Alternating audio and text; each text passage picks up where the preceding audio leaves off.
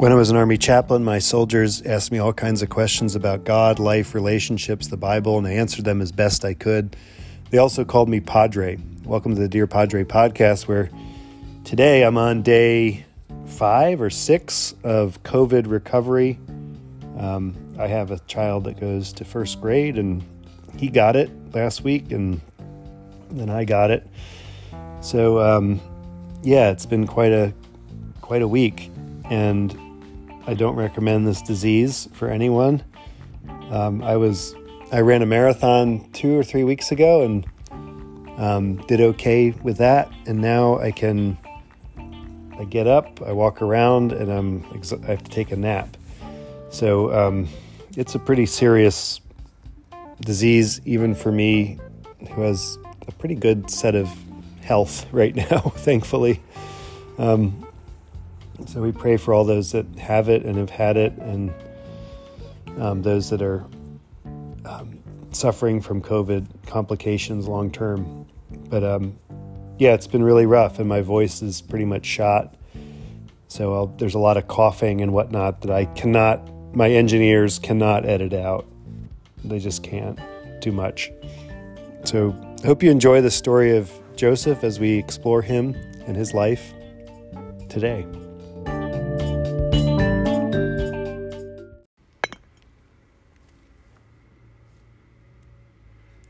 It's hard to imagine a more terrifying experience than what Joseph goes through in this story.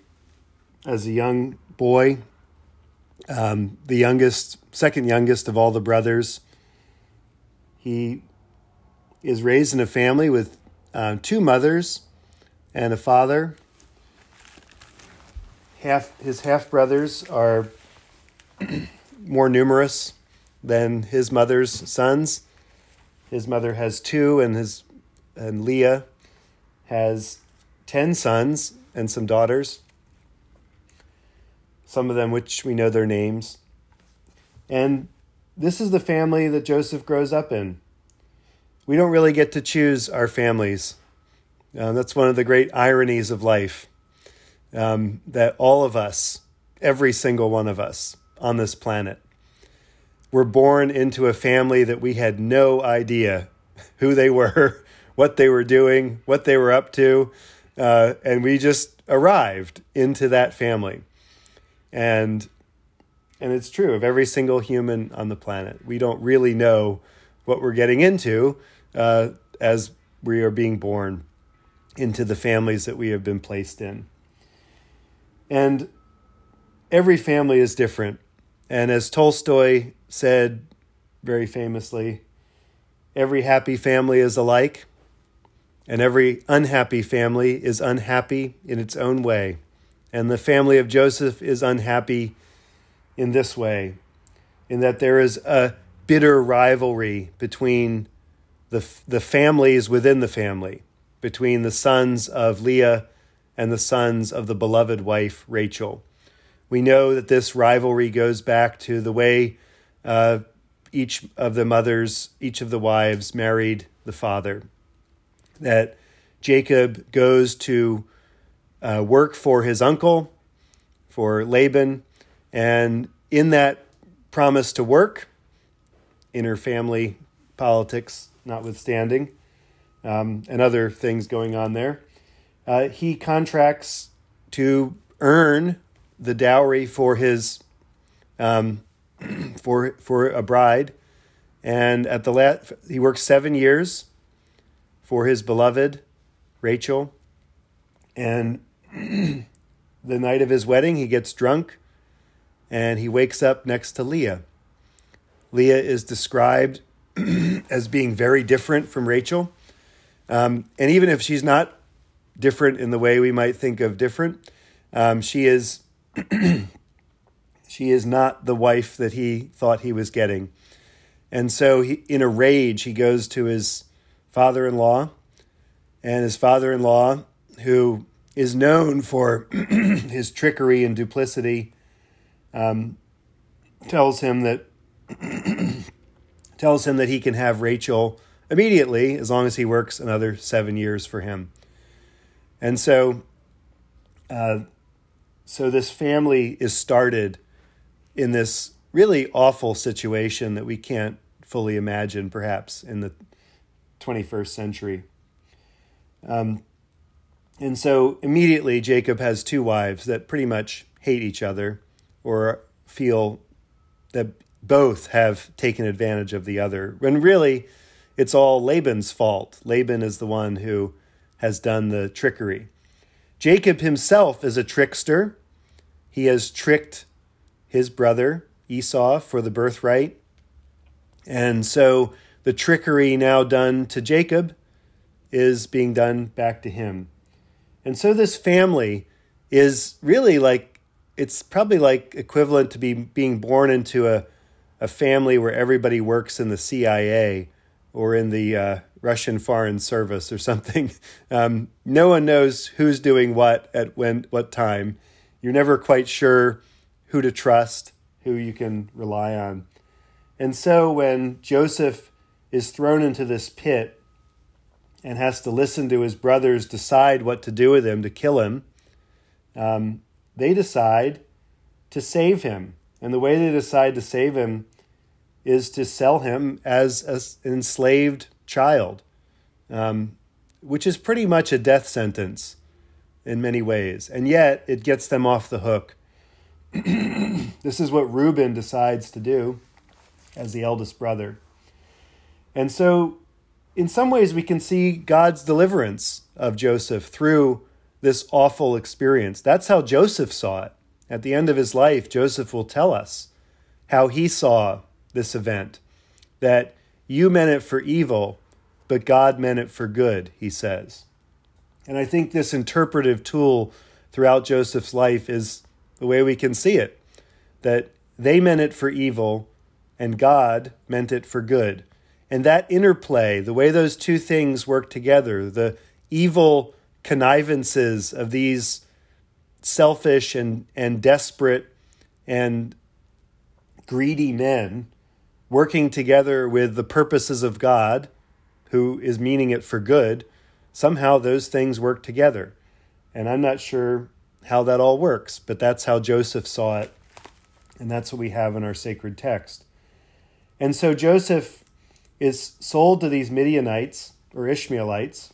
I think they're called Midianites later in the text, which is the same place that, they're called Ishmaelites here in verse 25, which Ishmael is the forsaken son of Abraham.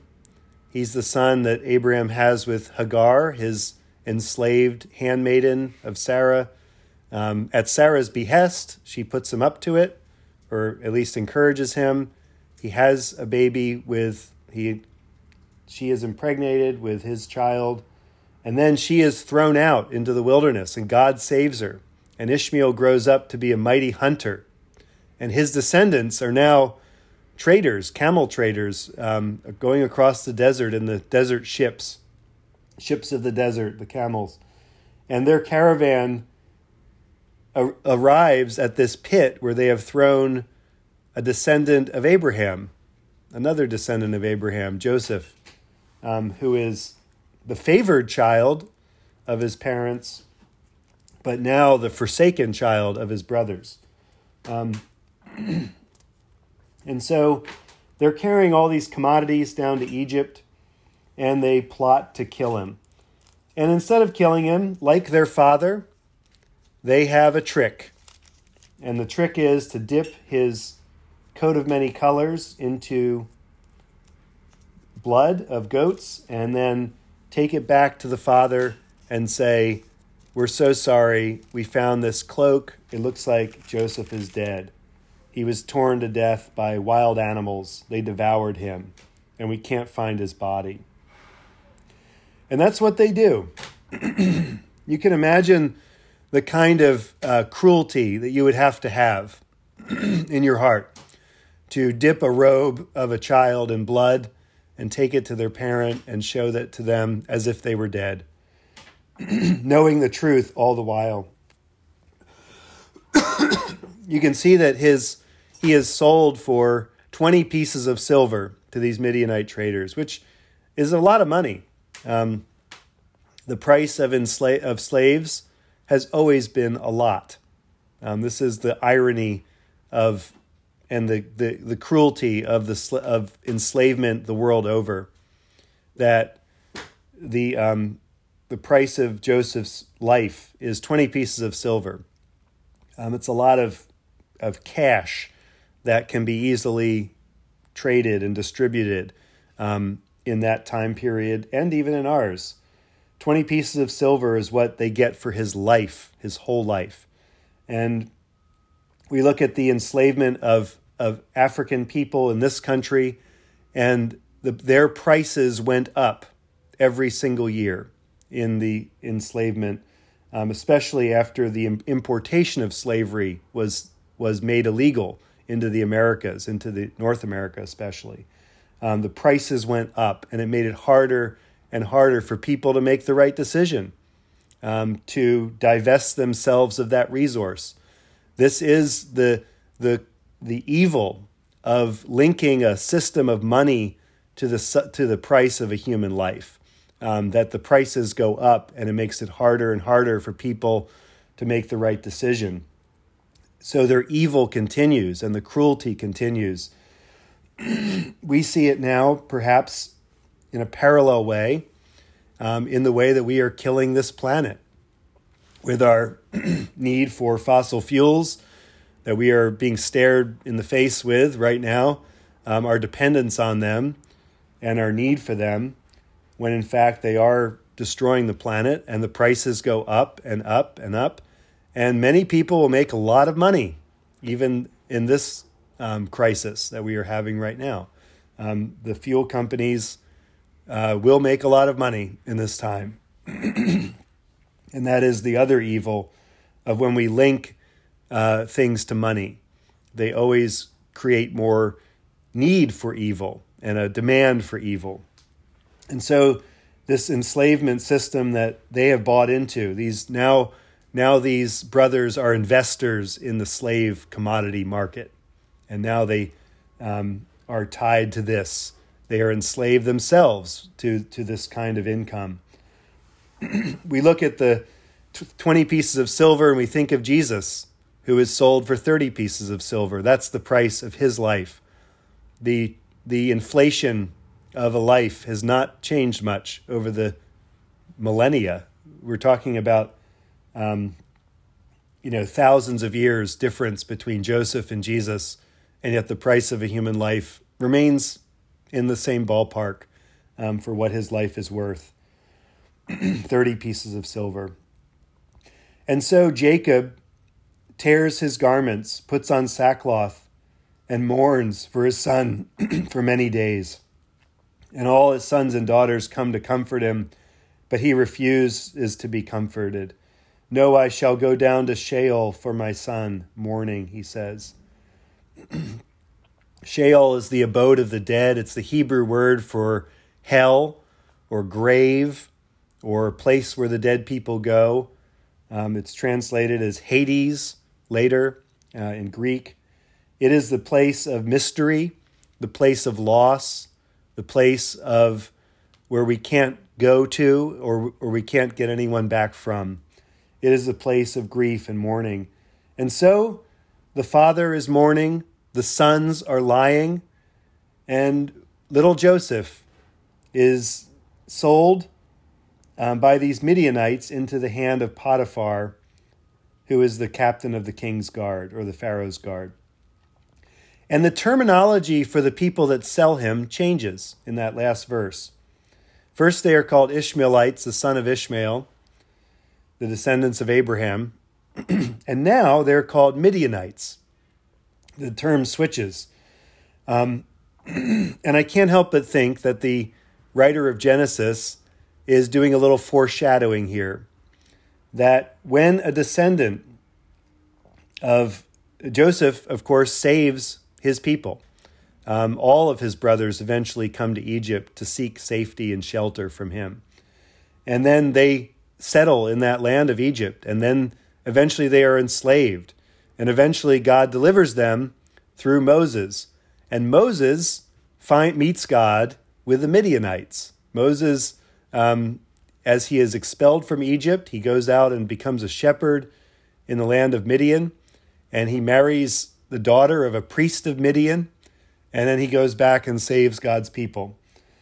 And this is also, I think, a foreshadowing that in the very moments of despair and destruction and loss, God is working for God's purposes behind the scenes as well. And that's true in our moments too. If you are facing loss and grief and situations that feel a lot like Joseph's, where you don't have a lot of choices and you don't have a lot of options and the walls are closing in, God is working even in those times as God is working in the times where you can see it clearly. It's hard to see. If you were to interview Joseph at this moment and ask him, so what's God doing in your life right now? He wouldn't be able to see this. And we can't see it either. That's why we hear stories like this to remind us that God is working through everything, even the kind of stuff that is like this. Amen. Remember Gregory, Bishop of Nyssa? Probably the most famous, one of the most famous Episcopal churches in North America is St. Gregory of Nyssa in San Francisco.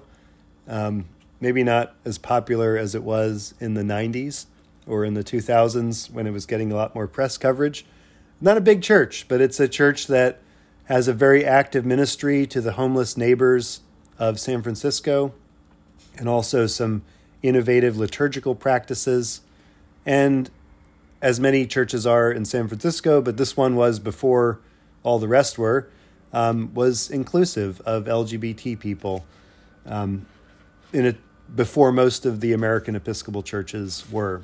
So we're thankful for that church.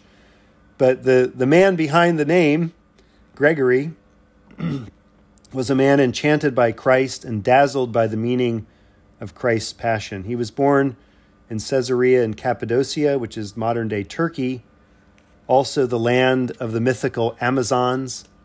That's where the legends were born of Wonder Woman. So I think Wonder Woman, the movie, is set in Cappadocia. That's where the training area and where she grows up, I think, is right there. It's mythology, of course, but there's got to be some truth to it. The Amazons were most likely Scythian warriors who we know from archaeology that many of them were women. The Scythian warriors that rode horses and were fearsome nomadic warriors on the plains of what is now Ukraine and places like that, or where that legend comes from. But his younger brother, Basil the Great, how would you like to have a younger brother named Basil the Great? I don't know how that would have gone. But he was a reluctant Christian. When he was 20, the transfer of the relics of the 40 martyrs of Sebaste were transferred to a family chapel. And these relics were part of his faith journey. They showed him that he could be a Christian too, and needed to be, to fight the good fight with Jesus. So he became a lector, a reader, a public reader of Scripture. And then he went off to pursue a career in rhetoric, much like St. Augustine, who was a rhetorician, which is sort of like a professor and movie producer of this time period. They would teach things like rhetoric, which was the art of persuasion and public speaking and showmanship, and then they would perform speeches. This is a day before movies and TV and radio, obviously, and recording, so everything was live, and the ability of someone to captivate with words was a very highly prized skill, and so that was the career he pursued. Eventually, he sought out ordination in the church, and his brother ran aground of embezzlement charges. Gregory went into hiding for a couple of years, so a very tumultuous early life. But when his brother died in 379, he received news that his sister was dying, Macrina, as well. And he went there and wrote about her death. And it is Gregory's account of Macrina, who is another saint of the church, a giant in faith, who founded communities for men and women, was a leader, who died of what we would now call breast cancer. And the account of her death is a really powerful account, seen through the eyes of her brother Gregory. It's a beautiful account. And so he wrote songs, he wrote books, he wrote theology, but for me, the greatest account is of his sister's death, a beautiful and touching tribute to her faith and her leadership in the church.